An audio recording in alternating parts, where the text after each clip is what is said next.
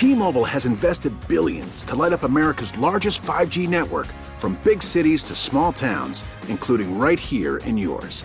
And great coverage is just the beginning. Right now, families and small businesses can save up to 20% versus AT&T and Verizon when they switch. Visit your local T-Mobile store today.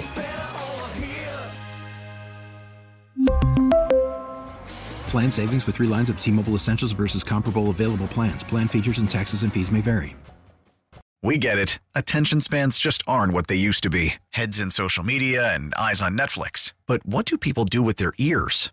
Well, for one, they're listening to audio. Americans spend 4.4 hours with audio every day. Oh, and you want the proof? Well, you just sat through this ad that's now approaching 30 seconds. What could you say to a potential customer in 30 seconds? Let Odyssey put together a media plan tailor-made for your unique marketing needs. Advertise with Odyssey. Visit ads.odyssey.com.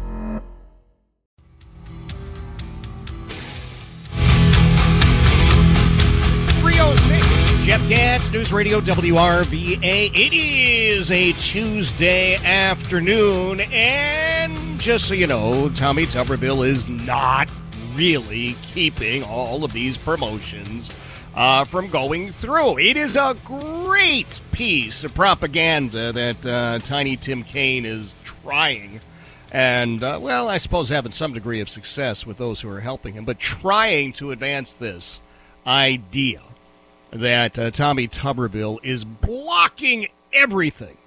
The reality is that they could get this done, they could get this fixed in a matter of minutes.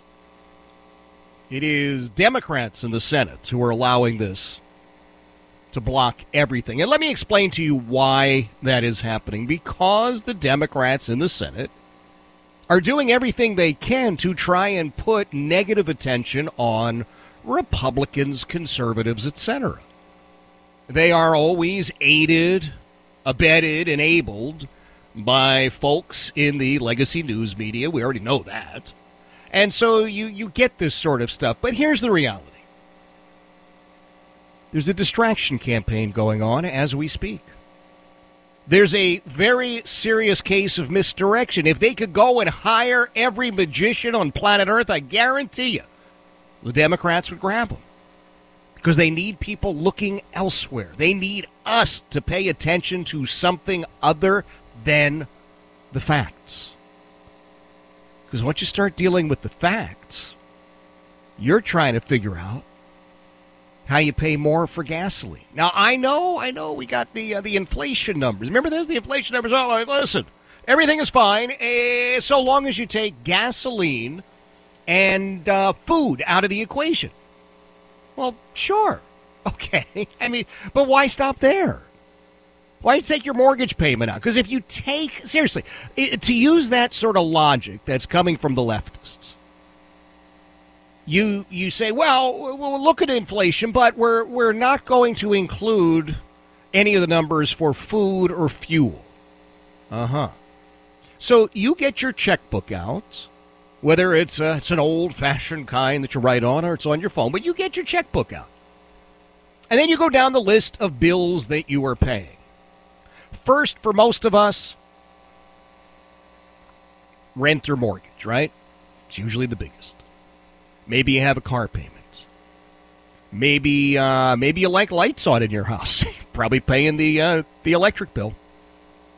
How about water? Are you in favor of running water in your house? Yeah, you're going to pay that bill.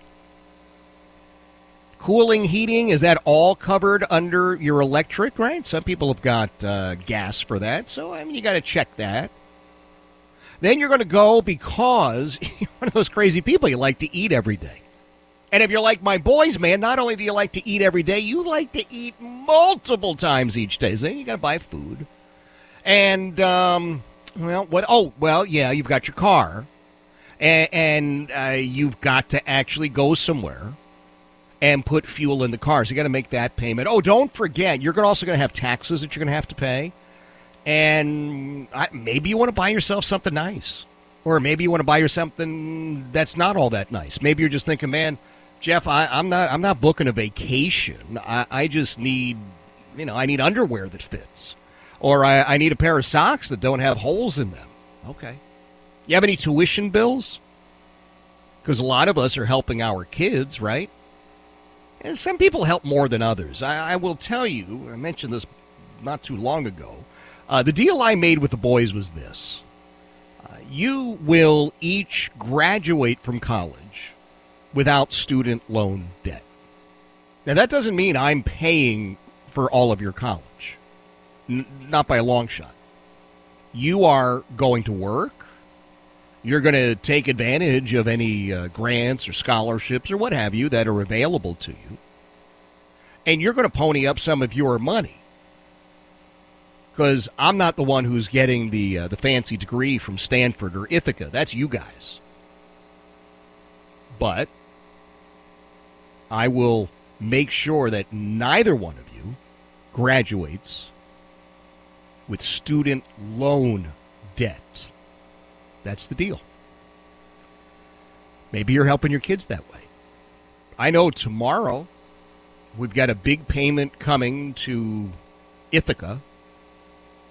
And I just know that because we're on a scheduled payment sort of a thing, and I know we're going to get whacked by Stanford in another week or so. Okay, but those are things that I've signed on to, right?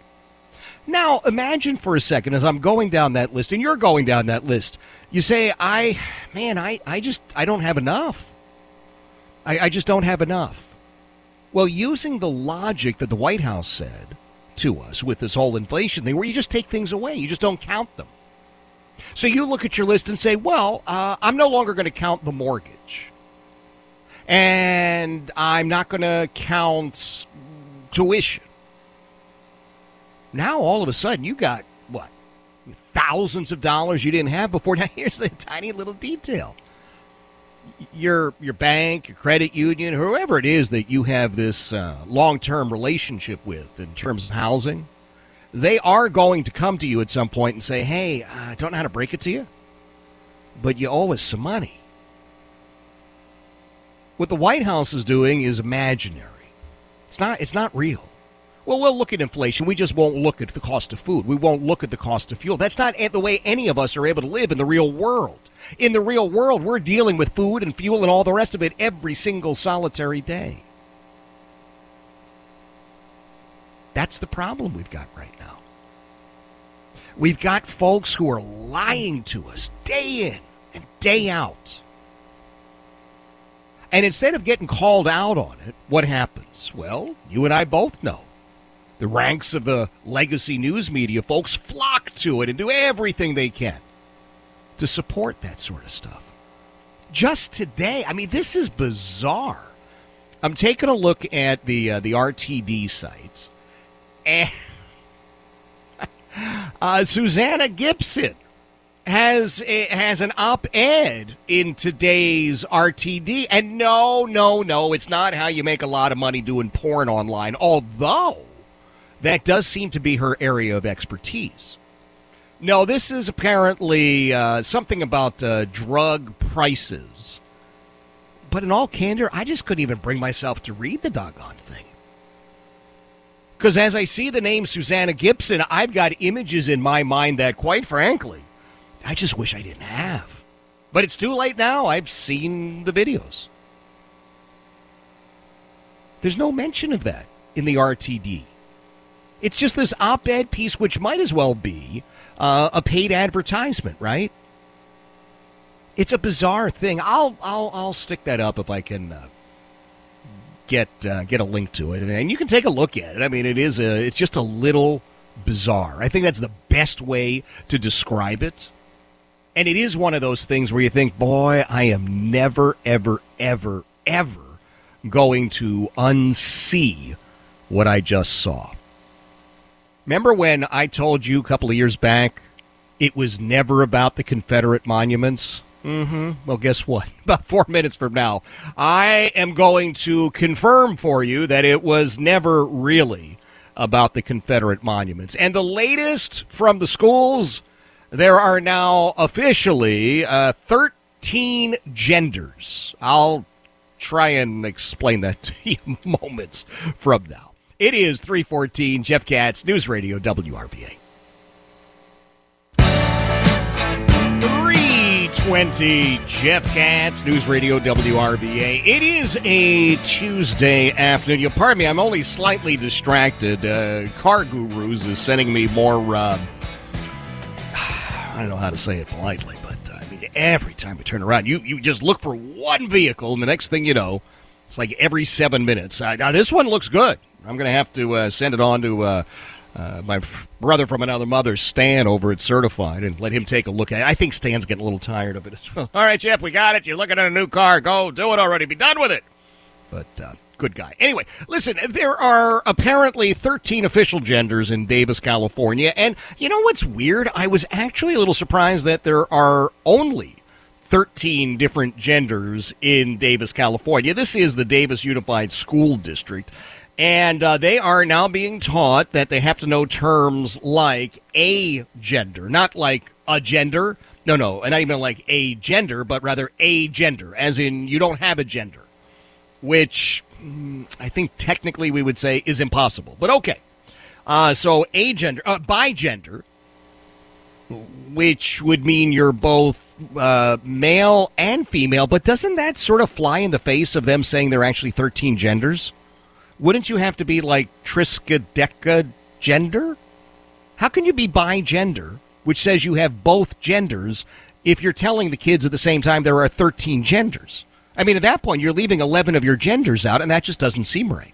And I think there should be a protest. I'm sure there will be. But anyway, all right, so bigender. Then there's trigender. Once again, same problem. Trigender, TRI, would mean three, that somehow you have three genders.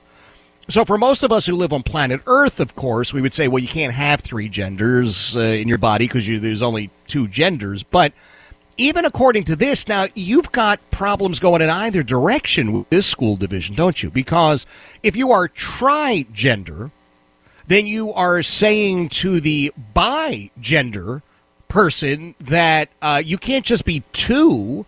And then you're saying to the other 10 genders that you claim exist, you're saying to them, well, wait a minute, you don't really exist. Oh, and then, of course, transgender, which, is all the rage at this point. But then there was another one that I thought was really interesting. They are telling the kids that they need to know about those who are pan-gendered. And I just thought, well, like a frying pan? Like a saute pan? Like a cake pan?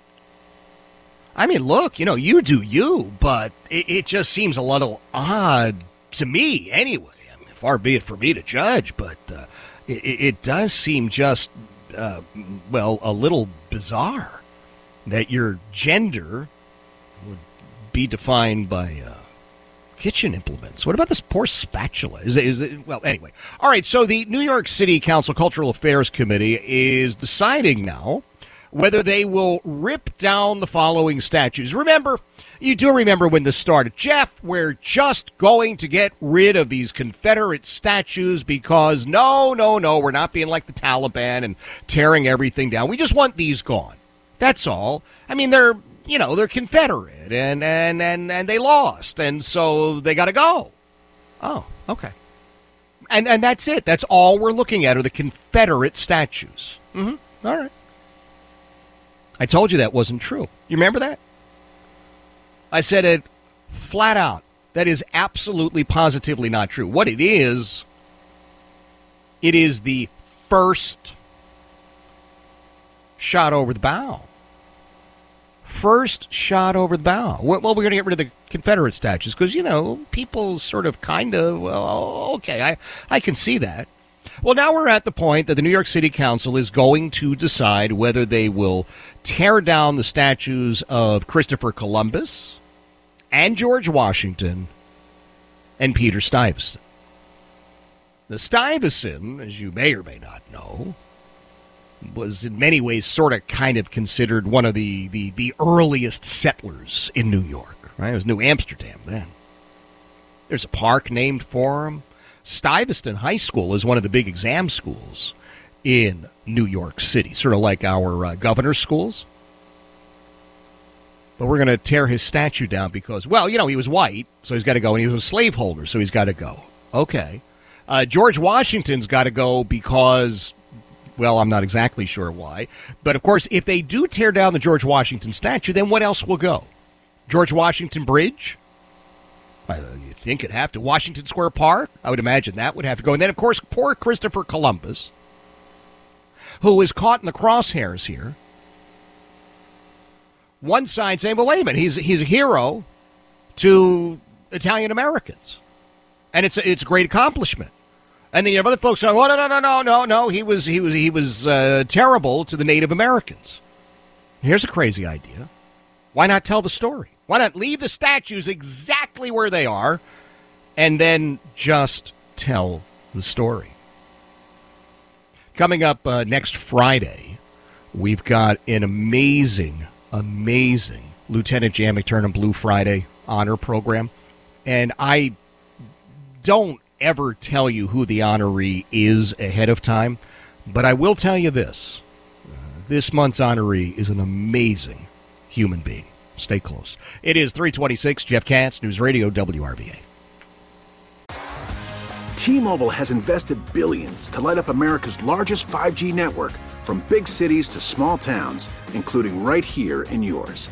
And great coverage is just the beginning. Right now, families and small businesses can save up to 20% versus AT&T and Verizon when they switch. Visit your local T-Mobile store today.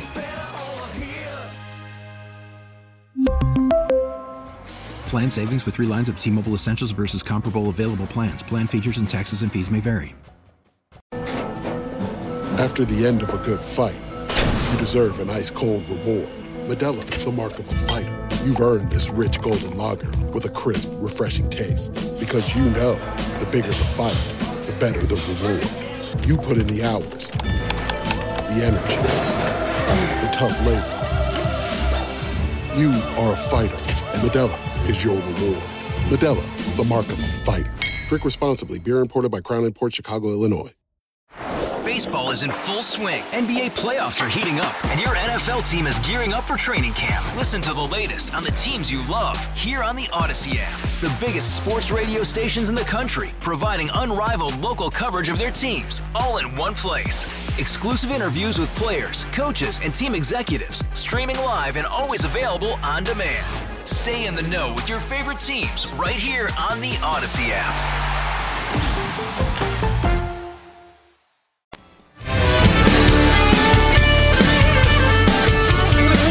36. Jeff Katz, News Radio WRVA. Just a quick reminder, tomorrow morning, 6 a.m., you make sure that you are here. You'll join my friend John Reed. Always incredible insight, everything you need to know to get your day off on the right foot. Our friend Craig Peterson is going to be along in an hour. Some of the newest tech hacks that are out there that are hitting everybody. I was listening earlier today to folks who describe themselves as digital pickpockets. Think about that for a second. And the ability to get information from you, utilize it in a way that is, to put it mildly, not good for you. You won't know until you get the bill. So Craig will talk a little bit about that. Now, it sort of harkens back to a time things were probably a little bit simpler. Dwight D. Eisenhower was president. Ike in Love and War is a brand new biography that talks an awful lot about some conflicts that Eisenhower had within his own being, if you will. Richard Schreiner is joining us. He's the author of that. Richard, thank you for being here. It's my pleasure. So let's dive right into this. People look at Eisenhower. Those of us who were not around when he was president, it's quite frankly, it's a pretty brief part of the history book. He was, sure, steady, cold, everything straight ahead. I like Ike, blah, blah, blah. But, man, way more than that to the man, right? Oh, yes. We have a great deal to learn from Ike and a great deal to learn about Ike. He was a major president, often unappreciated, especially by his critics, who, frankly, had very little idea of what he was doing behind the scenes because he kept it quite hidden for very interesting reasons. It is such a contrast to modern-day presidents who, let's not get ourselves in the digital age. If a President today orders a cup of coffee. I've got 6 tweets about it. It was this flavor, 3 sugars. And, Eisenhower behind the scenes is like, yeah, we got to secure the whole world here. Now you don't need to tell anybody about it. Let's just get this done. It's just the way he was wired. Is that what it was? It's partly that way. But it took a long time for him to become that kind of leader. I mean, when he was younger, when he was at West Point, he was a prankster.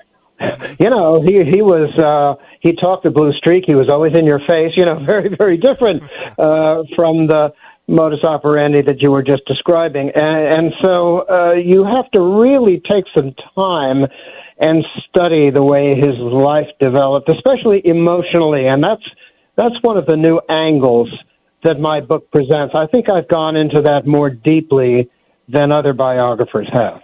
Well, you talk about this conflict, essentially, with his mother, right? I mean, Eisenhower, he's a West Point guy. He's a general. He's a warrior. And his mom, if I'm reading it properly, she just thought war was bad. She was a pacifist, it seemed, almost at all costs.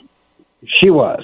It was a major source of emotional conflict for him, but it fits into a much larger pattern that would take me a few minutes to describe if you want me to. Yeah, I'm just curious to know how he sort of got that math to work. Well, both of Ike's parents were pacifists. They were members of a German Mennonite sect called the River Brethren. They were pacifists, but his parents' personalities were very different. His father was an angry, frustrated man, very hard father to love. His mother, on the other hand, was absolutely wonderful. He adored her into old age. He said so. But the thing about him and his mother and the pacifism and the fighting arts is that, of course, he didn't want to be a mama's boy. None of his brothers did either. Yeah. And so he went around Abilene, his hometown, looking for other male role models, as we would say in today's language, mentors. And he met a number of them, tough guys who taught him the manly arts, camping out, cooking over a campfire, playing poker, bluffing at poker, and shooting. And one of his teachers in target practice was a guy who claimed to have been a deputy to none other than Wild Bill Hickok. Oh, okay. Right. Ike was born in 1890. Now, 20 years before that, Abilene was the center of the Wild West. It was a very violent, bloody town, and only lawmen, tough guardians of peace, you see, like Bill Hickok, made it a safe place for decent people like the Eisenhowers to live in. So, you see, I think the way it played out in his mind, I don't think it was conscious. Mm-hmm. But the way he could reconcile his decision to be a career soldier, to learn the fighting arts, was to learn them precisely for the purpose of delivering his mother's fondest wish, peace. That's the way he reconciled it. He did it the way Wild Bill Hickok did it. So here you have this career soldier who, as president, delivers 8 years of uninterrupted peace. That's the way he was wired up to function. Now, I got to remind everybody, Richard Striner is joining us. It's a brand new book. It's called Ike and Love and War.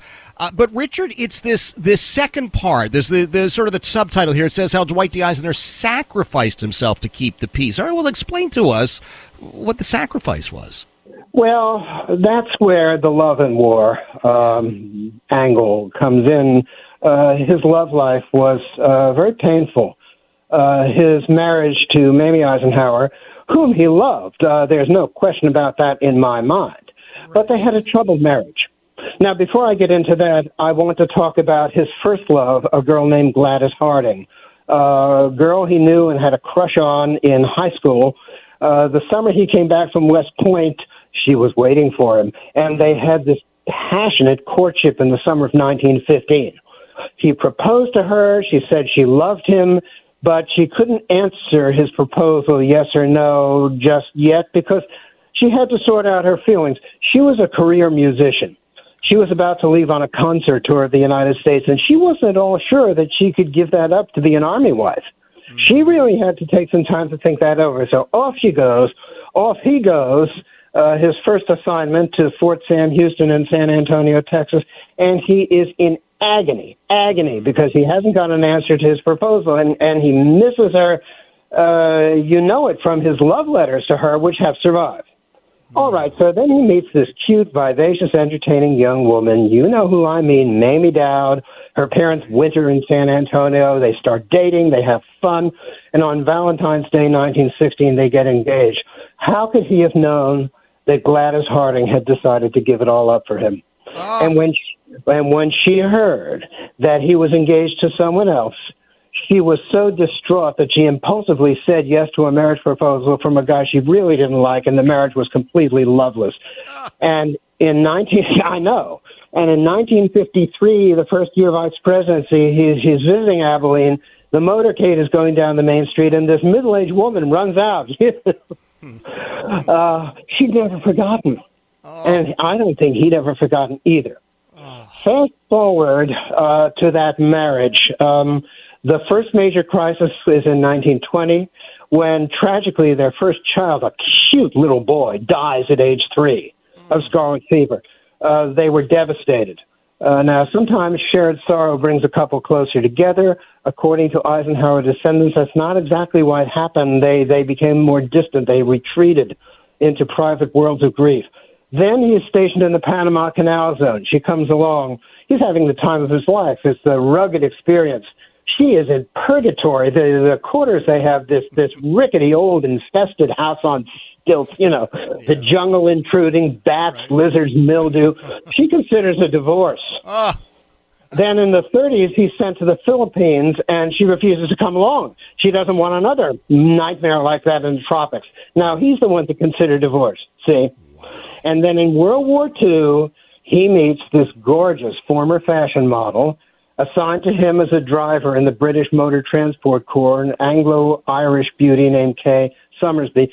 And ever since, the controversy has been, did they, or did they not have an affair? Well, Richard, don't keep us in suspense. Did they or did they not have an affair? Well, I'll tell you what I think. Yeah. I have no doubt that they did. But you see, while the typical chatter about this keeps it on the level of a sex scandal. Mm-hmm. If people want to view it that way, let them. I can't stop them. But I think it was something far more tragic and far more profound. She wrote a tell-all memoir later in which she said he was the love of her life. And I think the feelings were mutual because, you see, when he met her, he was able to have a second chance at what he'd missed out on with Gladys.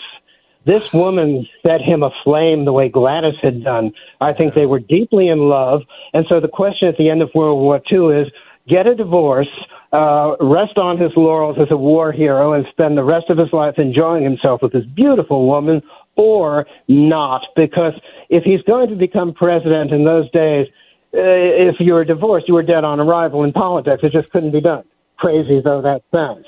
So he has to make this choice. And he'd proven his skill as a warrior, but had he proven he could keep the peace? See? Well, Richard, listen, man. This is great stuff. I want to send everybody. I'm assuming Amazon is the best place to buy the book, Ike and Love and War, right? Yes, it is. Okay, well, that's where we're going to send everybody. We'll get it up on our social media. I don't want you telling the whole story. I want people to get the book, my friend. Don't give it all away. No. We've done this once or twice, Richard. Take my word. All right. So we're going to send everybody over to Amazon, Ike and Love and War, how Dwight D. Eisenhower sacrificed himself to keep the peace. Absolutely fascinating account. But there's one more thing if you have a second. Well, for you, sure. Oh, thank you. Well, in his presidency, he delivered a profound age of good feelings. I mean, he really united a people who had been bitterly divided. Now, is that relevant today? You tell me. I think it is. No matter what your politics are right now, if you want to see our nation strong, there's a very different paradigm. We can learn from Ike, yes.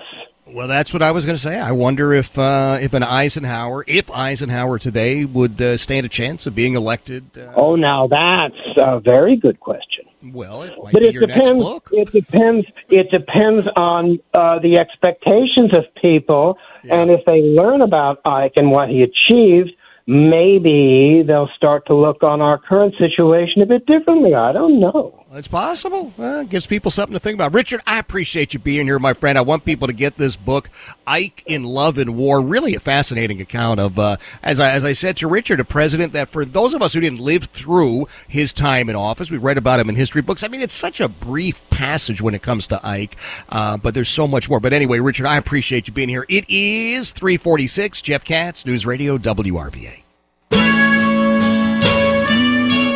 3:52, Jeff Katz, News Radio, WRVA, Tuesday afternoon, and I have an update on Vanna White. Oh, come on. Everybody has watched Wheel of Fortune at some point. Oh. She has signed on for 2 more years. You know, Pat Sajak, who is a very, very, very notable conservative, one of the few that's willing to speak publicly in Hollywood. The ones off stage when you're chatting with some of these folks, like, oh, yeah, I'm actually very, very conservative. I'm a loyal this, I'm a loyal that. You know, well, how come you don't talk about it? Well, because I got to work. I got to feed my kids. Leftists control Hollywood. But anyway, Pat Sajak has done that show, was it 41 years? It's amazing to have one job for that length of time. Good for him. But he's retiring and will go off and enjoy retirement. Vanna White says, all right, I'll stick around for 2 more years. And they've got that goofy, what's his name, Ryan Seacrest will be hosting that as well. It's like everything. Every time you turn around, there's Ryan Seacrest.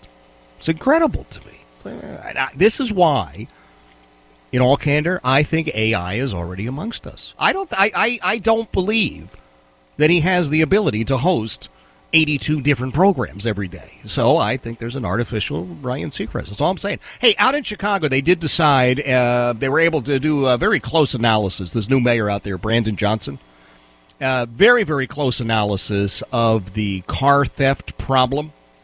And it's not the car thieves at all. In fact, the criminals are not even. It's the car manufacturers. So the city of Chicago has filed a lawsuit against Kia and Hyundai, because those are the cars that are being stolen the most, and therefore the city of Chicago, under the leadership of this Brandon Johnson, has decided that you've got to somehow hold the car manufacturers accountable for the fact that, well, their cars are being stolen. Now, what is happening, of course, is that over on TikTok, Chinese operation, as you know, you have people who are stealing Kias and Hyundais and saying, take a look at me stealing this Kia, take a look at me stealing this Hyundai, and you can do it too. But instead of going after the criminals, instead of increasing a police presence, this guy says it's clearly the car manufacturer's fault. Absolutely. Positively bat crap crazy. Oh, and the only way to save democracy, so that you know, is to destroy it. I'll tell you all about that at 4:05. It is 3:56. Jeff Katz, News Radio, WRVA.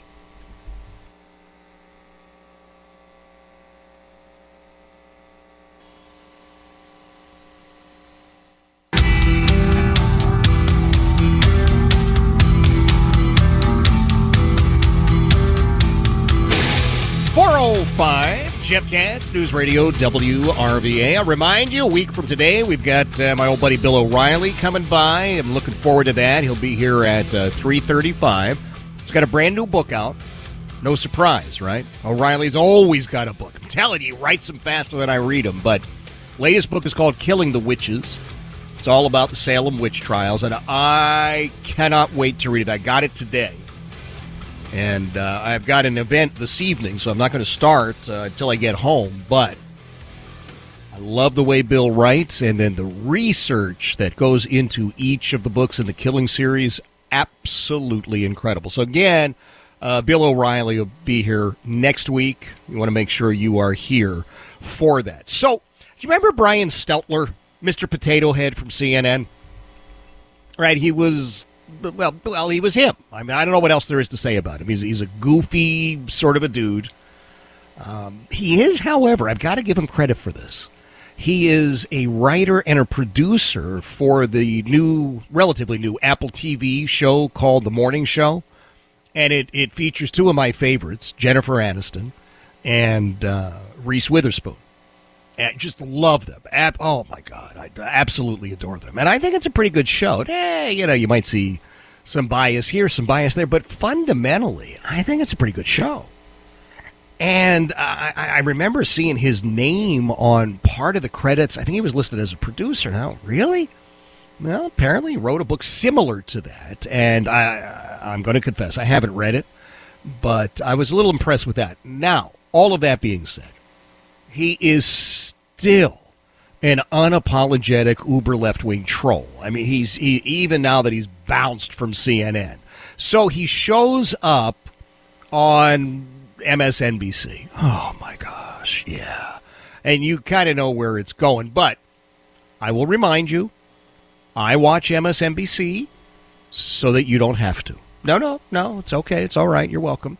Let's take a listen to cut number 3, please. Whatever verbiage you want to say, terminated, ended the show, fired. Fired. I like the word fired. Okay. So has CNN, in your view, lost its way? And were they wrong in some of the programming decisions they made, including regarding yours? No, I think there's a big difference between a management regime versus CNN as an institution. And that's true for lots of media companies. When you're reading the newspaper, you're reading a website, you hate an article, you hate a column, judge that one column. Don't judge the entire institution. And that's what I would say about a CNN or any other big media brand. When it came to me, I think CNN was, and maybe still is, struggling about what to do about Donald Trump. That's a problem that's been going on for almost a decade, and it's not unique to CNN. This is the challenge that every journalist in America is facing. Some might want to avoid it, might want to pretend it's not a problem, might want to pretend they figured it out, but it's an incredibly hard problem to solve. This torrent of lies directed at an institution that's trying to get to the truth. And all right, that's why we need this kind of coverage all the time to try to figure out the best path to being louder than the liars. That's our job. We are supposed to be louder than the liars. Huh. Now, riddle me this, Bat Potato Head.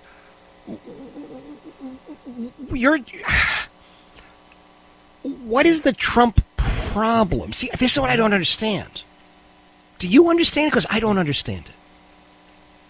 He just says to us, CNN has a Trump problem. This is a problem that many, quote, journalists have. Uh-huh. Well, I would say to you that if you were an actual journalist, you wouldn't have a problem. Because an actual journalist is not involved in advancing agenda items. And that is your problem, Mr. Steltler. And quite frankly, it is the problem that we see play out in newsrooms around America. That you have folks who will tell you that they are journalists. They will preach to you, I'm a real reporter. It always reminds me of Pinocchio. You know, I'm going to be a real boy someday. Okay. I'm going to be a real reporter someday. Today's the day. Yeah, I don't think so. But they want to lecture you. I'm a reporter. I'm a journalist. But you're not actually examining issues. You are regurgitating on demand all of those left-wing talking points. That's not journalism. That's PR. Propaganda. I mean, that's what that is. And make no mistake, there is absolutely positively a place for PR. Right? It's a big business. But the place for PR is not really in the newsroom. I look at the national networks, television as well as radio divisions, and I am appalled. Locally, yeah, we've got some good people. Look, you cannot take anything away from my buddy John Burkett, Crime Insider, CBS 6. Wayne Colville, CBS 6 is solid. And again, I talk about the great team that Shane and Larry, who's left, but they put together at 8 News. They are solid reporters, and I'm happy to have access to each of them. They're good, solid reporters. But unfortunately, what you're finding is that they're the exceptions. That it's much more the people like Steltler, who, again, say they have a Trump problem. What is the problem? Oh, we have to be, quote, louder than the liars. What does that mean? Your job is not to offer the opposing point of view. Your job is to record and report. Now, you can have whatever point of view you want when you're off duty. I don't care. But your job is supposed to be, allegedly, to take the facts of the matter and say, here's what happened.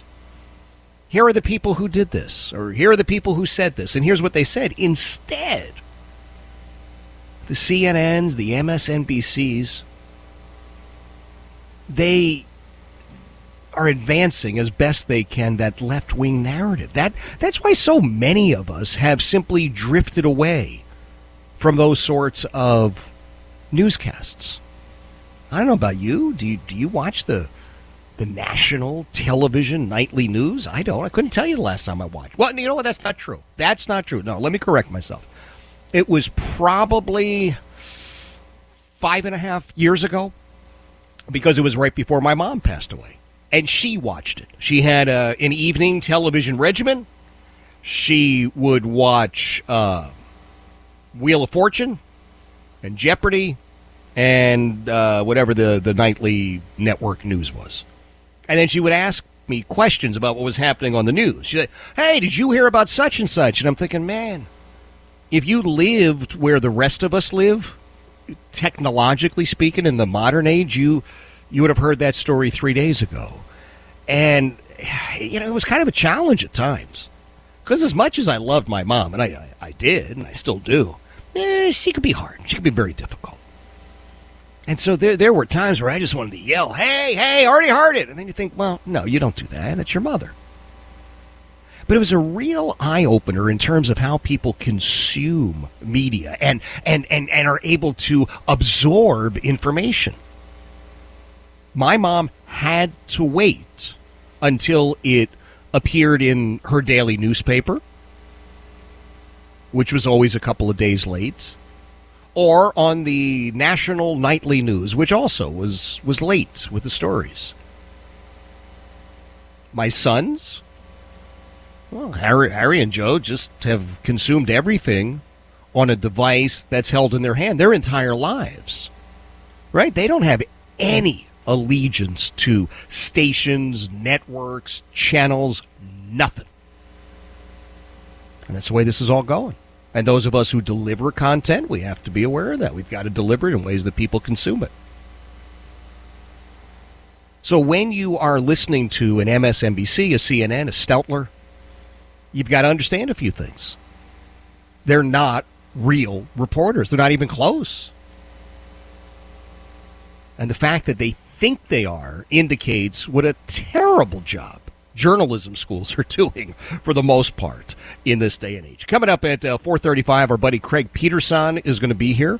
We're going to talk, as we always do each and every week, challenges that you and I might be seeing in that tech world, especially with safety issues. I'm listening to a podcast right now which is all about, you ready for this? Digital pickpockets. And I'm thinking, oh my God, they're everywhere. We'll see if Peterson's got a cure for that. First thing tomorrow morning, 6 a.m., my buddy John Reed will be here. Please make sure that you are here for John's program. Always good stuff with John. It is 4:15, Jeff Katz, News Radio WRVA. 4:21, Jeff Katz, News Radio WRVA. Yes, I was slightly distracted looking at a text here, and it's not just the car people sending me cars. No, this one is considerably more important. Just confirming tomorrow afternoon, right out of the gate, Governor Glenn Youngkin is going to be joining us. Looking forward to that. Tomorrow afternoon, 3:15. Please make sure that you are here for that. My friend Jeremy will have to do some juggling on the technical side, but no problems, I can guarantee. He'll get that done. So mark it down. Make sure you are here tomorrow, 3:15, Governor Glenn Youngkin. Really looking forward to chatting with the governor. There's so much going on, and he's been crisscrossing the state, obviously, encouraging Republicans to vote early. Right? We don't do that. Oh, my God, I'm going on Election Day. And you know what? I'm one of those guys. I love Election Day. I love walking through the people with little handbills and the tents and the rest. Oh, I hate your side. Oh, I hate your side. Oh, I hate your side more. But yeah, at least here in Hanover, man, there's never that. Even for those of us that are totally opposite sides, everybody seems to get along quite well. But it's going to be a big election up here in Hanover. And it's just a part of me that says, you go on election day. But the thing is, the rules have changed. And if you're going to win the game, then you have to play with the rules you have. It really is just that simple. I don't organize campaigns. That's not my job, never has been. But I understand how they work. And I understand that if you want to make anything different, you want to change anything, number one, you have to win. Well, that's not fair. If somebody wins, somebody loses. Yeah, that's just kind of the way this works out there, buddy. Somebody's got to win and somebody's got to lose. And if you want to make changes, you want to make people's lives better, then you need to win. And that means you can't just say, okay, well, on November something or other, you go and vote. If, in fact, voting really begins on September the 22nd, then you have to make sure you're telling people you can start voting on September the 22nd. And there's absolutely going to be, I know, pushback. Well, that's not Election Day. That's not the way we've always done it. Absolutely correct. You're absolutely correct. But it also doesn't matter. The election season now, such as it is, begins on September the 22nd. Once again, take a look at this in a generational scope. You and I, of a certain age, say that elections take place on one day. Both of my boys, Harry is 22, Joe is 18. As far as they're concerned, there's always been an election season. That's just the way it is, and that is just the way that it is. I'll give you another example of non-journalistic performance. PBS, which, as you know, stands for, I believe, Professional Biden Sycophants, although there are some who are saying that PBS actually stands for piles of Bernie Sanders. I don't know. I'm going with my first one. Cut number 2, please. Republicans have lobbed unsubstantiated allegations against President Biden since taking over the House in January, but have so far turned up no evidence of wrongdoing. Now, 3 committees, Oversight led by Chairman James Comer, Judiciary led by Jim Jordan, and Ways and Means led by Jason Smith, will continue their dive into money members of Joe Biden's family made overseas, allegations of selling access, and whether the president arranged, quote, special treatment for his son in ongoing criminal investigations. Extreme MAGA Republicans have launched an illegitimate impeachment inquiry that is a kangaroo court, fishing expedition, and conspiracy theater rolled into one. Congressional Democrats and the White House dismissed the new investigation as politically motivated. White House spokesman Ian Sams said, House Republicans have been investigating the president for 9 months, and they've turned up no evidence of wrongdoing. His own Republican members have said so. This is extreme politics at its worst. McCarthy called the designation a, quote, logical next step that will give GOP committees stronger investigative powers to access bank records and other documents. But his announcement also comes as Congress faces an end-of-September deadline to prevent a government shutdown. The rushed and, somewhat rattled performance you just saw from the speaker isn't real. And far-right Republicans have threatened a shutdown and McCarthy's gavel if their list of demands, including an impeachment inquiry, go unmet. You'll notice how she starts the whole thing. She makes a blanket statement as if she somehow has all the information. Did you pay close attention to what it was that she was saying on that network that you and I pay for through our tax dollars? What did she do? She repeated almost verbatim the statement from the White House. Hacks. Every last one of them. Can we stay safe on the interwebs? Well, Craig Peterson says maybe. He'll be with us at 4:35. Tomorrow morning, 6 a.m., of course, my buddy John Reed will be here. Please make sure you are here for John. Get it right at 6 a.m. so you don't miss the news with Gary Hess, another excellent, excellent guy. 427, Jeff Katz, News Radio, WRVA.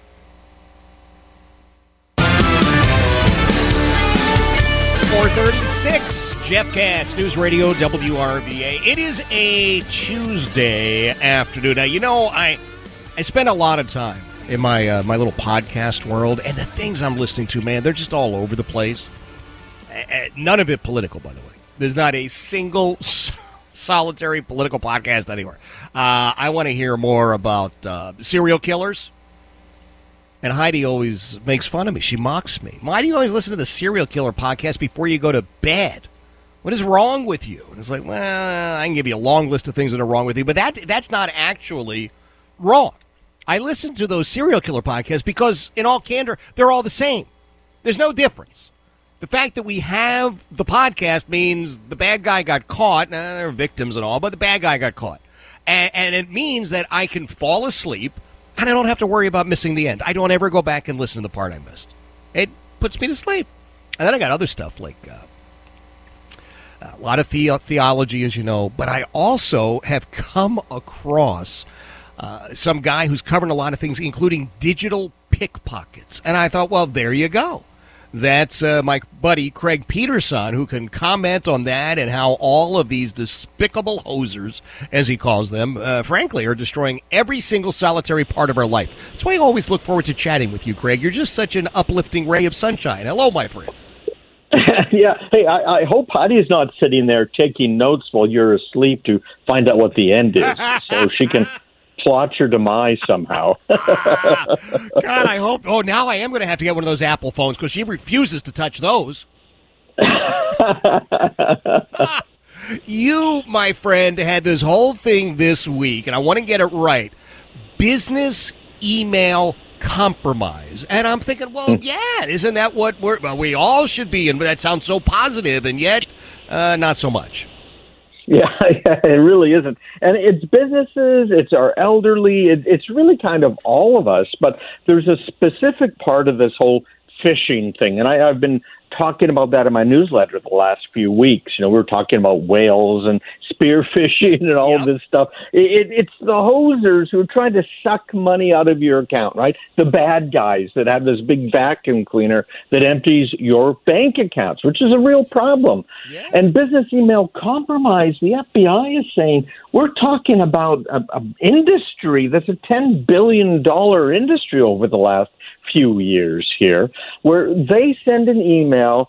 Often they'll send it to the financial people, an accountant, and they'll pretend they're the CEO or pretend that they are a supplier of the business and send an invoice and wait for you to pay it. Wow. I hate to say this. It sounds brilliant. I mean, it's devious and underhanded and illegal and terrible, but man, somebody somewhere on the bad guy side, somebody's kind of smart, right? Yeah, well, again, you know, if only they use their intelligence, right? But they really are very slick here, what they're doing, and they are fooling a lot of people. I had a client who called me up last week twice because they had a new bookkeeper, and they were getting invoices from suppliers that did not really, well, they existed. If you looked up the business, it was a real business. Okay. And if you called the phone number, it was the business's phone number. But the account they wanted you to ACH or transfer the funds into was not that business's, and there was no business relationship. So this is just a quick warning to anybody that's in a business at all. You have to double check these invoices and things now, because what these hosers are doing on the other side is they get into business email accounts. And you probably heard about that. I was talking on the radio about this on my show and my podcast as well. But this massive breach by Microsoft systems where there were some keys that were stolen. And man, what a mess that thing is. That's still going on. But what the bad guys are doing is they get access to your email, your business email.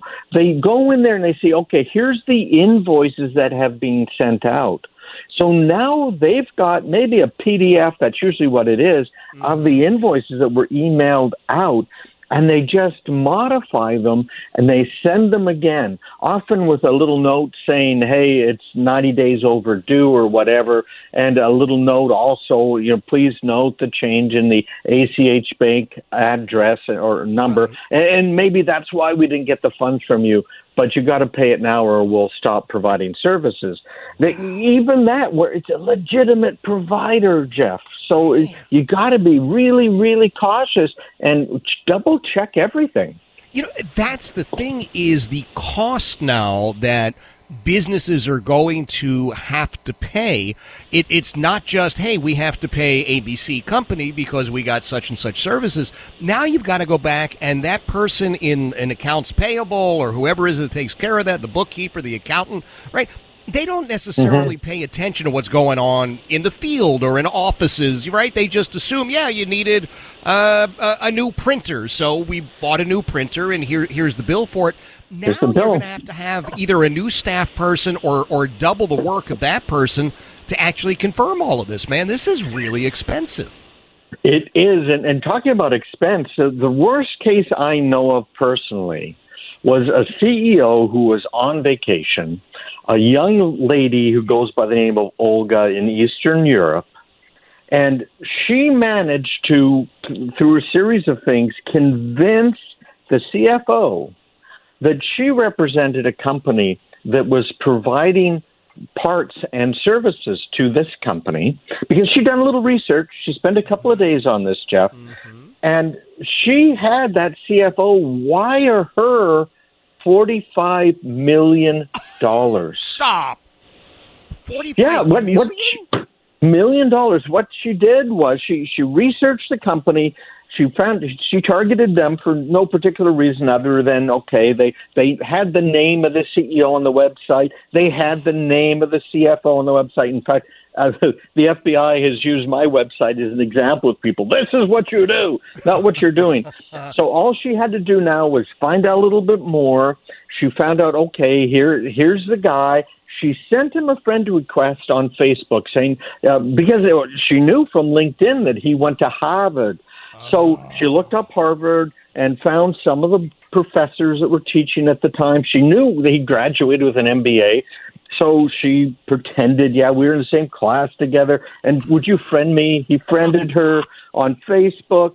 She found out on Facebook now that he was going to the Caribbean on vacation with his family and would be out of touch. And also that he was using a Yahoo email account, and he was corresponding with people inside the business on the Yahoo email account. So she then goes to YouTube. I'll make this really short here, but goes to YouTube where they have videos of 4-hour-long videos of kids crying. So she was playing that in the background at full volume as she calls up the support people at Yahoo. My husband's out of the country, and I need to get into his account. He's lost his job. He's got this offers coming in the email. I got to get on it right now. She conned them into giving her his password for the email. Lord, Craig. She got into his email. But think about how much time's involved on her part. Not bad. Not a bad haul. And another company that became a client of mine, they had $80,000 that was sucked out of their operating account. Gone. And according to the FBI, once that money is out of the account, it's in about 90 seconds, it's out of the country, unrecoverable. Wow. It is just incredible. And, the only thing is, I'm glad to hear that Olga got a legitimate job, because she's actually married to 3 people that I know, that whole... but I can't even begin to imagine making that work. Listen, Craig, I don't have $80 million or $45 million to protect, but most of us have got to protect what we've got. I always send people to your website, remind everybody how they get signed up, because I love your newsletter, man. I really do. There's so much there that's important, and you, and I know your lovely bride does a lot of the writing. Just great to consume, easy to consume. Oh, I appreciate that. And we do try hard. Just go to craigpeterson.com/subscribe. CraigPeterson.com/subscribe. I'm going to send you a couple of white papers that we put together that are really important about passwords and things. And then you'll get all of this insider show prep stuff that Jeff gets every week and find out more about the hosers and how you can protect yourself. I love it. Craig, thank you for being here, my friend. That is Craig Peterson, the website, CraigPeterson.com. Go there, sign up. The newsletter is absolutely free. But let me tell you something. The value of it is just incredible. It is 4:45. Jeff Katz, News Radio, WRVA. 4:52. Jeff Katz, News Radio, WRVA. You remember Rob Reiner, meathead from All in the Family? Now, he's really, and anybody wants to admit it or not, he really is a pretty solid director. He's done some great stuff throughout the years. But he is an absolute unhinged left-wing lunatic. And he has a solution to all that ails us right now. He has declared that democracy can only survive if, number one, former President Donald Trump is thrown in jail right now, and number two, all independent or third-party candidates are prohibited from running. Now, let that sink in for just a second. We are going to save democracy by trashing democracy. Bobby Kennedy had someone show up at an event in L.A. armed and apparently looking to do him harm. You don't need to be an A-plus student of history to understand that, well, that's problematic. Bobby Kennedy, who was here a couple of weeks ago, who, I got to tell you something, I like, reminds me of old-style Democrats. It's not who is in the Democrat organization anymore, but here's Bobby Kennedy Jr. saying, I'm a Democrat. I mean, my God, I'm from the Kennedys. Of course we're Democrats. And the DNC is so convoluted and corrupt that they're doing everything possible not to let him on ballots, not to let him be on debate stages. And now the worst part of this. Gang, you can look at his candidacy and say, well, we're not going to pay attention to this. But how on earth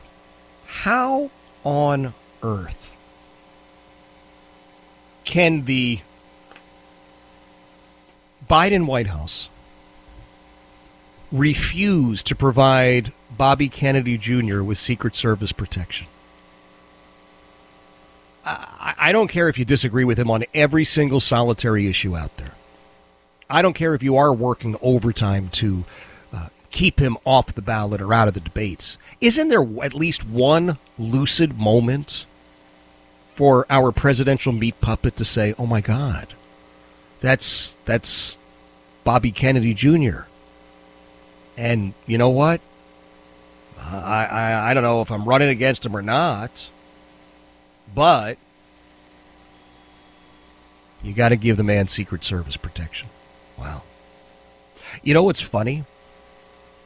Is that apparently Susanna Gibson is running television commercials. Don't get all excited. She has her clothing on. These are not the naked online porn videos that she made, asking for money and apparently sometimes looping, unsuspecting hotel employees into the shenanigans. But apparently she's got enough money to run some TV spots. I wonder if she would get more votes with her clothing off. I don't know. I don't know. You wouldn't have the production value of the new commercial. You just take 60 seconds of that video. Now, the poor TV station would be up the creek without a paddle, but what are you going to do? 4:57, Jeff Katz, News Radio, WRVA.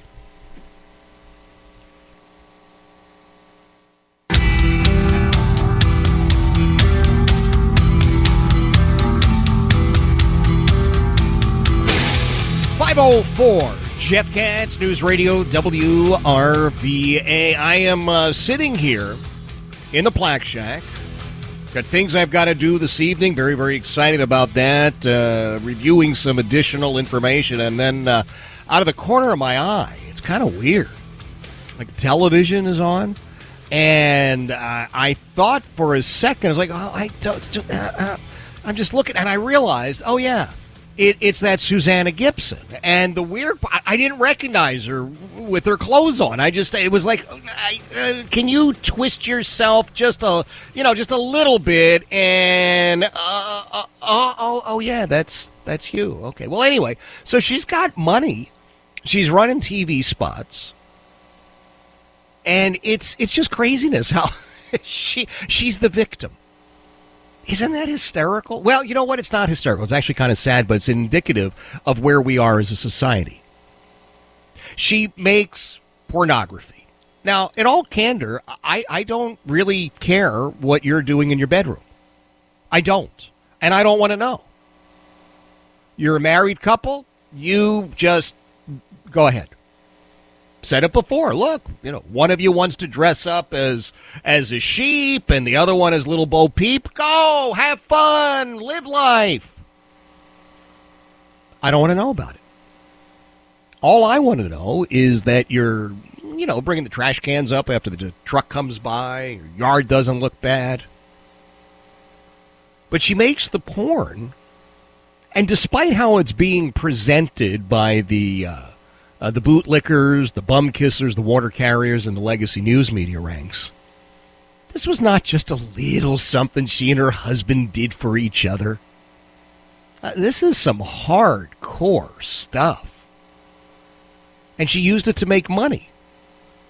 Just for the record, she's actually rather wealthy. Mike Dickinson, who was with us, I guess, last week, right, is diving into this. I mean, he's really, really, really doing an in-depth study on who she is and where she comes from and all the rest of it. She got a lot of money. Did she make it all in porn? I don't think so. I mean, she's a nurse practitioner. It's a pretty responsible sort of a position, although I don't know that I could have her as a nurse practitioner anymore. Could you go to her and say, oh, I got a pain? Oh, you know what? Never mind. No, never mind. I don't want to. No, forget it. Just bizarre. It really is. It's just a bizarre situation. But she is presenting herself now as the victim. And I'm going to remind you, when the videos were first released last week, I didn't hear about it from a Republican. I heard about it from a couple of Democrats, and then I read the story in the Washington Post. You know what I think? I think that somebody who is... someone who is a supporter of hers thought to themselves, maybe we should get ahead of this. Isn't that what happens? And then you can craft this narrative that somehow you're the victim. You know you're not going to get any pushback on it. In fact, today, in the paper, she's got an op-ed piece. And it's no mention that she's notable because she's a porn performer. It's just what it is. It's weird. Hey, do you think the Bidens were paid in diamonds? I mean, you and I both know that it's like a gang of grifters that have moved into the White House, and they've been running this game. This is called the long con. This has been going on now for about 50 years, as long as Joe Biden's been feeding at the public trough. But Jesse Waters over at Fox News has also done some actual reporting, which I know is shocking to a lot of people when you read about, see some actual reporting being done. So he's done some actual reporting. He said the Chinese business partners that the Biden family's been involved with purchased $23 million in diamonds between 2016 and 2017. 18 different jewelry transactions. So the Biden family was doing business with Chinese diamond dealers. What you may not know is that organized crime operations forever and ever have utilized precious gems, jewels, stones as the means to pay things because you can't track them. Can't really trace them in any way. It's a great way to launder money. So every time I hear one of these leftist politicians or their leftist allies claiming there's no evidence of anything, I just keep going back to all the evidence. I want to give you a couple of examples. Look, I've got a few here, and I just want to make sure that you are aware of them. Now, we heard, here, let me do this. Let's do an extended piece here. We'll start with cut number 2. Again, this is PBS, and you can hear that they're covering for Joe Biden. We don't have to listen to all of it, but just a piece of cut number 2, please. Republicans have lobbed unsubstantiated allegations against President Biden since taking over the House in January, but have so far turned up no evidence of wrongdoing. Right. Okay, so they've lobbed these unsubstantiated things and no evidence of wrongdoing. Would you like to hear some of the evidence? How about we take a listen to cut number 5, please? Appropriate. All right, last question. Yes, ma'am. Can I just ask, what actual evidence do you have as opposed to allegations to show to the American public that would merit an actual impeachment inquiry of Joe Biden and prove that today isn't just about some of you... Oh, I don't know. Speaker McCarthy for the sake of enacting political revenge. This isn't about political revenge. We have the bank accounts. We can see, ma'am, you can see that the homes that the Bidens own can't be afforded on a congressional or Senate salary. You also understand that it's not normal for family members to receive millions of dollars from overseas interests. Those things aren't normal. That's not normal to have 20 shell companies. These things are not normal, and it alludes to not only just widespread corruption, but money laundering, if not influence peddling itself. And we also have the vice president at the time on record saying that the prosecutor was fired. Well, son of a the prosecutor was fired, right? Because the prosecutor was going after the company that his son was working on. That's what we have. If you can't see that, if you are that blind, look, I'll turn it over to the attorneys. People can't see that. They think it's political revenge. It's because you don't report on it. You're not, reporting on it today. I'm not sure how you know what the American people think, but here's what they might wonder. Actually, if you're a federal prosecutor, you would be asking yourself, how can there not have been an indictment for a FARA violation? And it goes on and on. But wait, there's more, as the late, great Ron Popeil used to say. House Speaker Kevin McCarthy, we'll get to him in a couple of moments.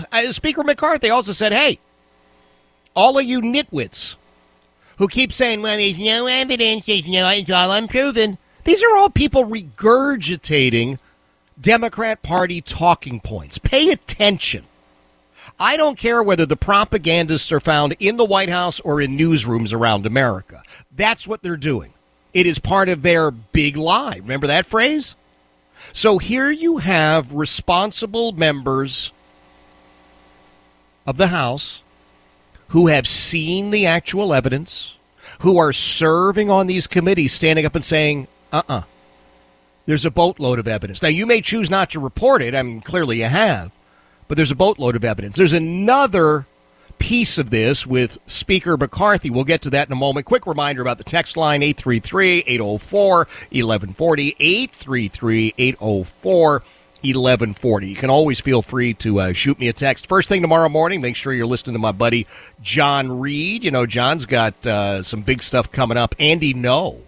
I'm just stoked about this. You want to talk about an actual reporter. Andy No is out there all over the country doing real reporting. And I know that John has struck up a friendship and is chatting with him. He's bringing him to town. You got a whole bunch of stuff going on. I can't wait to hear him on the show as well.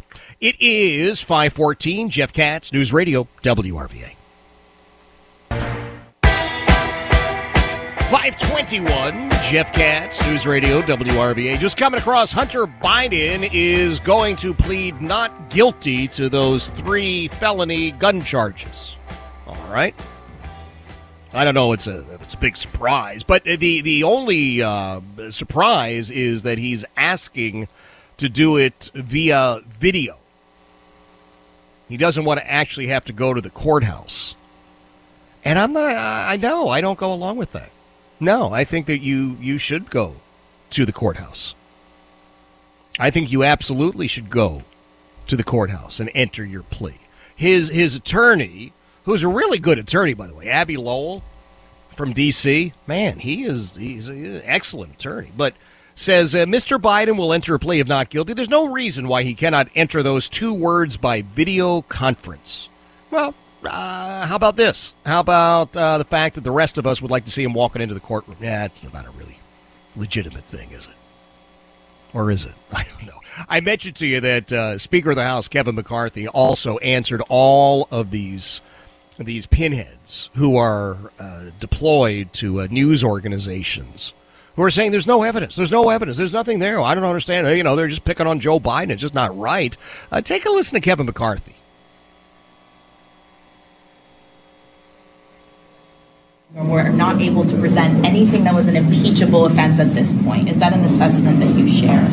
You know, impeachment inquiry is not impeachment. So what impeachment inquiry is to do is to get answers to questions. Are you concerned about all the stuff that was just recently learned?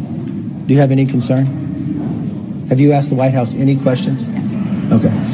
Do you agree do you believe the president lied to the American public when he said he'd never talked to his son about business dealings? Yes or no? It's all right. You can't answer that? Do you believe when they said the president went on conference calls? Do you believe that happened? That's what the testimony says. Okay. Do you believe the president went to Cafe Milano and had dinner with the clients of Hunter Biden, who believes he got those clients because he was selling the brand? Okay. Do you believe Hunter Biden, when you saw the video of him driving a Porsche, that he got $143,000 to buy that Porsche the next day? Do you believe the $3 million from the Russian oligarch that was transferred to the shell companies that the Bidens controlled after the dinner from Cafe Milano took place? Okay, then I go back. Do you think the president lied when he said an impeachable is lying and impeachable? Well, you want to know. I'm not saying impeachment. All I'm saying is I would like to know answers to these questions. The American public like to know, and that's what impeachment inquiry provides. Wow. 3 cheers for Kevin McCarthy. Seriously. I mean, he's actually standing up to one of these propagandists claiming to be a reporter and saying, well, you don't really know what the heck you're talking about, do you? You are not willing to ask any of these real questions, these tough questions, at the White House. So maybe you need to pay attention to us. You know, I love this Senator Kennedy from Louisiana. Do we have enough time here to slide cut number 6 in? Is low T making you miss out on life? Are you tired and disinterested? Would you like to be? It's definitely not cut number 6. All right. We're having a few technical issues today. Do we or do we not have cut number 6? All right. I'm going with we do not. All right. We will get that, but it is a little bit of Senator Kennedy from Louisiana. And he is one of these guys who has absolutely no qualms whatsoever about exposing what is really going on. We need more guys like him. We really do. I don't know if get them, but we definitely need them. And I just feel compelled to offer this. You know, I think, about this Jonathan Greenblatt. Jonathan Greenblatt is the boss over at the Anti-Defamation League. And the ADL, at least in theory, exists to combat anti-Semitism. But Greenblatt is an uber left-wing activist. He's a Barack Obama lackey. And now he's the head of the ADL. And he's gone after, from day one, Elon Musk over at X, formerly known as Twitter. Because Elon Musk has said, yeah, we're going to allow people to, well, be free on X, formerly known as Twitter. We're not engaging in censorship. Now, we're not going to have violent things, but we're not going to have censorship. And so Greenblatt claims that now X is loaded with anti-Semites. But when you take a look at the folks that Greenblatt is attacking, You realize that anybody who's a conservative, as far as he's concerned, is involved in hate speech. So I can just tell you this. As the Jewish guy, don't believe Jonathan Greenblatt from the ADL when he tells you he's speaking on behalf of the Jewish people. That's just not true. 527, Jeff Katz, News Radio, WRBA. 535, Jeff Katz, News Radio, WRBA. It is a Tuesday afternoon. Quick reminder, tomorrow afternoon, Governor Glenn Youngkin is going to be with us. Next week, Monday, I am off for Yom Kippur. Former Governor Doug Wilder is going to be sitting in for me. And next week when I get back, Bill O'Reilly is going to be with us. So we've got some great folks who are going to be part of this program. We certainly value everybody who is part of this program. Do you ever wonder why there are some people that just sort of like naturally hit it off with other people and other people who not so much? The reality is that there's some strategies to use. And you know, I'm a big Dale Carnegie guy, and Zig Ziglar, John Maxwell, they're all in my wheelhouse. And Joe Bricado has a book out which says, you know what? I got 21 rules that can actually help you out with this. And Joe's with us to, we'll share a couple of them. Anyway, Joe, good afternoon. Welcome. Jeff, it's great to be here. How are you today? I am doing well, and I'm thrilled that you're here. I don't want you to tell everybody all 21 because I want you to sell copies of the book. But, all right, give us a couple, man. How did you decide that you had to share this information? Well, I'm an attorney. I've been practicing for 31 years, and I do a lot of business development. I'm in front of people all the time. And studies show that you get 2 seconds typically to make that great first impression. So over the years, I've been trying to figure that out. And obviously, there's been a lot of challenges over the years to do that. And then develop a long-term emotional connection with people. And as an entrepreneur and involved in a number of different businesses and knowing people globally, I started noticing patterns and started to put together a little system and a toolbox for my own use. Then I realized that as I started to do more research on the scientific research, there's probably a pot of gold here for everybody to maximize the likelihood of really achieving their goals in any relationship. So I started looking at sociological, psychological, business studies, and other expert commentary around some very common sense, intuitive things. And what I've done in my book, Hit It Off, 21 Rules for Mastering the Art and Science of Relationships in Life and Business, is really marry these scientific studies and the conclusions therein with these common sense, intuitive things. And that's where I think true mastery is. Wow. All right. So the science behind it is you're talking about. I mean, there's studies, there's analysis. But for me, I don't want X's and O's and Y's, and, you know, there's probably math involved with that, Joe, and I that's not my so I need you to give me the personal part of this. Just a couple of things. What is it that you look for as an action in those first 2 seconds that you've got? Well, there's a lot of science around very common and basic things like eye contact, where you can actually convey a lot of emotion through that. And that's one of the first things we do when we meet someone is look into their eyes and really convey our emotion. And I think a lot of times things that sound very simple like that, we often overlook or take for granted. And I believe that a lot of us do that because we have not been exposed to the science behind these things and really emphasize the efficacy of these intuitive things. There's another very common thing about we like to empathize with people and really put ourselves in their shoes because we care about them. And one of the rules in the book, Rule 13, is really caring through your actions. And this is, again, very basic in terms of just trying to, feel someone's pain, if you will, put ourselves in their shoes. But what science says is it's great to do that, but that's a very we have to be very proactive when we're caring. And if you actually take a step in terms of coming up with a concrete action to show you care, it creates what science calls a perception of social support. What that does, it really makes people feel like that's a protector for them, a buffer for stress, and makes them feel accepted. And what they do then is they feel more emotionally connected with you. Now, knowing the science behind that, every time we feel like we care for someone, we should think about not just expressing our empathy, but actually taking a concrete step, concrete action to show that. And now you've massively enhanced the ability to create that long-term emotional connection.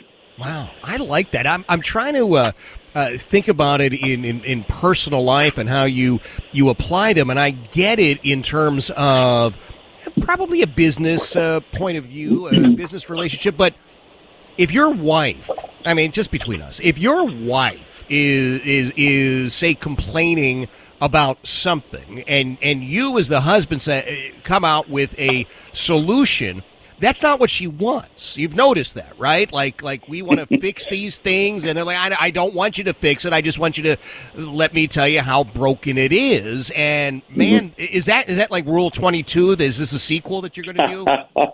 There's always a sequel to everything, right? Yeah. So the nice thing about the book is that the science and these intuitive common sense things actually transcend the type of relationship you're talking about. So yes, it applies in business, but it also applies in our personal lives, whether it is a marriage or other romantic relationship or friendship, etc. For example, something very, very useful is rule number 14, which is if you disagree, search for common ground. And basically what science says is that we suffer from, in many cases, what's known as the illusion of explanatory depth. And this is when we really sometimes confuse a shallow, call it familiarity, with general concepts for real in-depth knowledge. And when we're pressed for more information, we have kind of vague or incoherent explanations. And we find this when people tend to disagree. And what science says, you have to really search for common ground. Pivot the conversation around governing values, non-negotiables that you both can agree on, and really work hard to do that. And that really eliminates a lot of tension, a lot of stress in the relationship, and really opens people up to agreeing and compromising. I'm a deal guy. I do deals for a living. And so people always disagree on the deal, but deals don't get done unless people do find that common ground and actually compromise. Well, I mean, your background as, you call yourself an attorney. I refer to you guys as practitioners of the dark arts. But, I mean, whatever the title is, I don't care. When you stipulate to the court, right? I mean, we agree on such and such and such and such. And then, I mean, if you're a litigator, I mean, the whole point is, number one, you don't want to go to court. But number two, if you have to go, it is all about making that deal, right? You've got to figure out where that balance point is. Well, that's absolutely true. And you can look at any docket around the country. Most civil cases settle before they get to trial. Right. So what's going on there is people are eventually compromising because they don't want to go to trial. And so these tools are very useful, certainly in that particular setting. But, we're living right now in a very uncivil society. Things are becoming much and much more incivil. And, we need to figure out how to resolve that. I'm actually very concerned about that. You see it in our politics. You see it on the street. And so the bottom line is incivility is on the rise, and a lot of that's over disagreement. And so if we're able to really recognize that in many cases when we're expressing our opinion or we're trying to have a discussion, we may be suffering from the illusion of explanatory depth. And it's okay to acknowledge that. You back off, you regroup, you figure out what the kind of the non-negotiables, governing values, the shared values that you think you can kind of put on the table as a pivot. That's really where our focus needs to be, whether it's in politics or in our marriages or in our other personal life situations. And that's really where we can really make a change and make a more civil society. And that's what we really all want. I think so. Listen, I am thoroughly impressed. I'm going to remind everybody, it's called Hit It Off, 21 Rules for Mastering the Art and Science of Relationships in Life and Business. Best way for folks to get this book, Joe? Go to hititoffthebook.com. All the links are there for where you can buy books and buy the audiobook as well. Love for everybody to follow me on social media at Joe Mercado Official. And if anybody's in the Chicagoland area on October 14th, we're doing a great book signing at Barber's Bookstores at Yorktown Mall in Lombard. At Saturday, it's 3 p.m. on October 14th.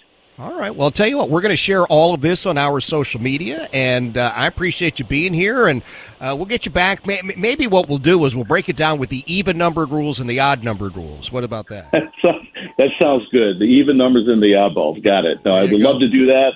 I'm honored by the invitation. I look forward to it. Thank you, Counselor. That is Joe Bricado. His book is called Hit It Off. It's a really, really interesting read. It really is. It just sort of jumped out at me, and I thought, it's really, I mean, look, it's not a political issue. It's not this, it's that, but yet you've got all these little pieces that you can apply to all this stuff. So you get a chance, you may want to check that out. Again, hititoffthebook.com. Big announcement coming in from Goochland County. You know, there's a very big race out there for Commonwealth's attorney. There has been a huge endorsement. You know, the George Allen endorsed John Lumpkins, 2 weeks ago? Well, there's another big endorsement. I'll tell you all about it in just a moment. It is 5:45. Jeff Katz, News Radio, WRVA.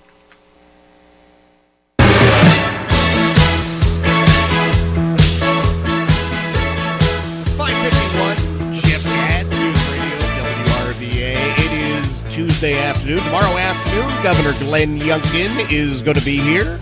Next week, our old pal Bill O'Reilly is going to be dropping by. Looking forward to catching up with Mr. O'Reilly. Monday, I will not be here.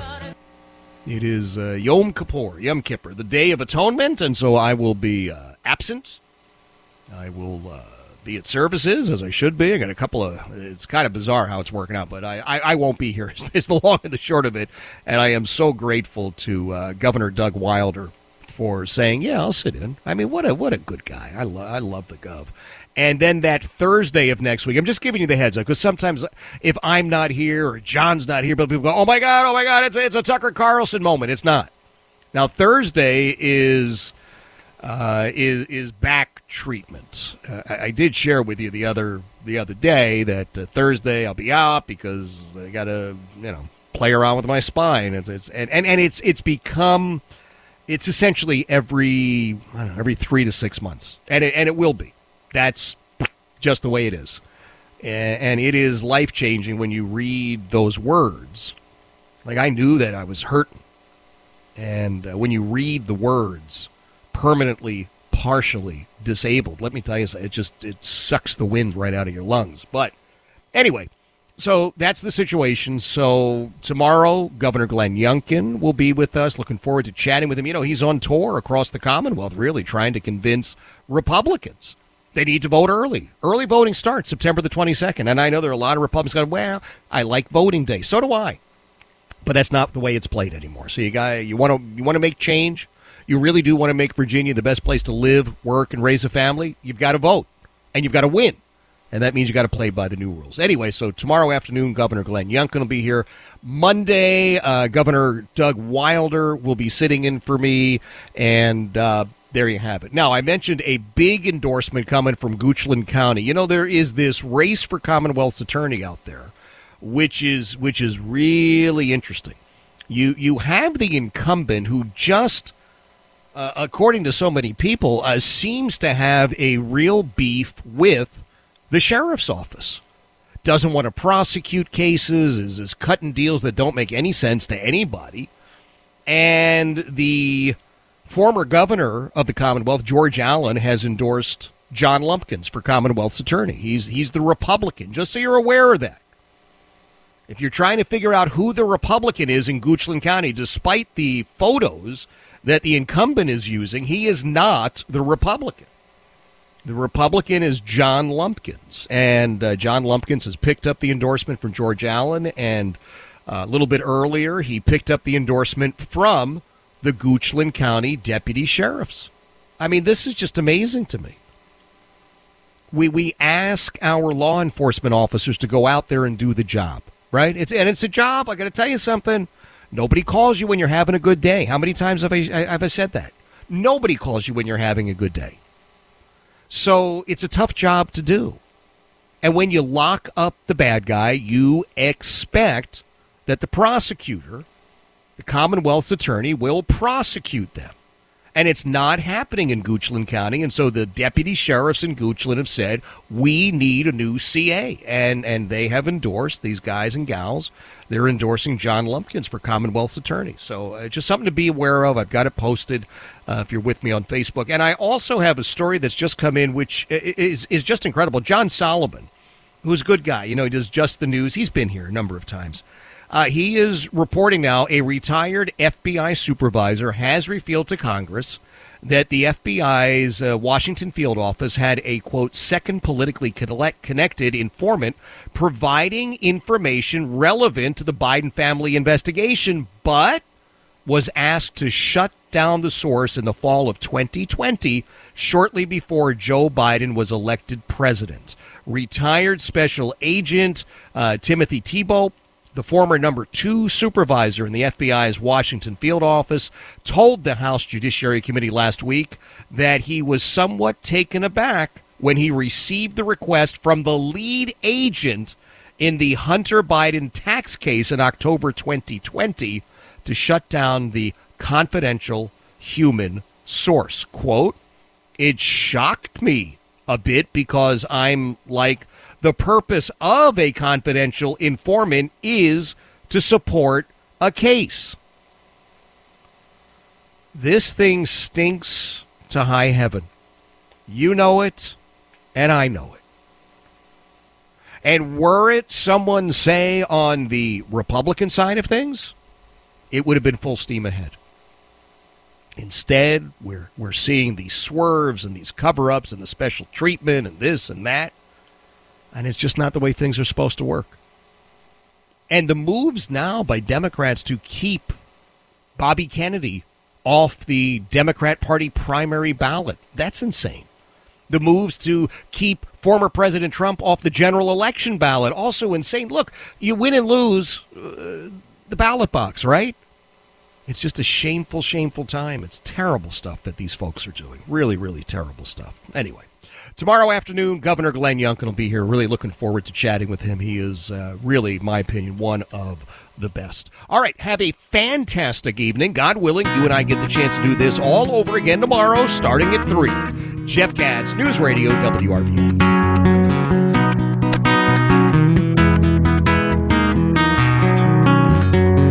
Adios and via con Dios. Going home now to stay.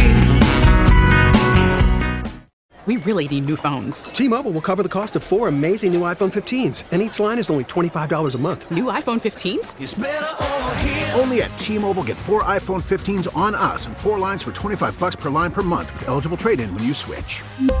Minimum of 4 lines for $25 per line per month with autopay discount using debit or bank account. $5 more per line without autopay, plus taxes and fees. Phone fee at 24 monthly bill credits for well-qualified customers. Contact us before canceling account to continue bill credits or credit stop and balance on required finance agreement due. $35 per line connection charge applies. See T-Mobile.com.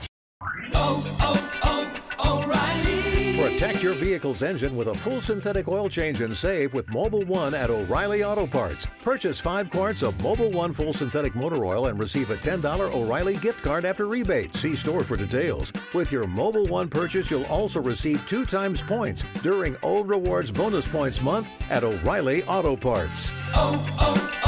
O'Reilly Auto Parts. Hey, Rob Bradford here. I have set out on a mission with my good friends at FanDuel to prove what I have known for some time. Baseball isn't boring.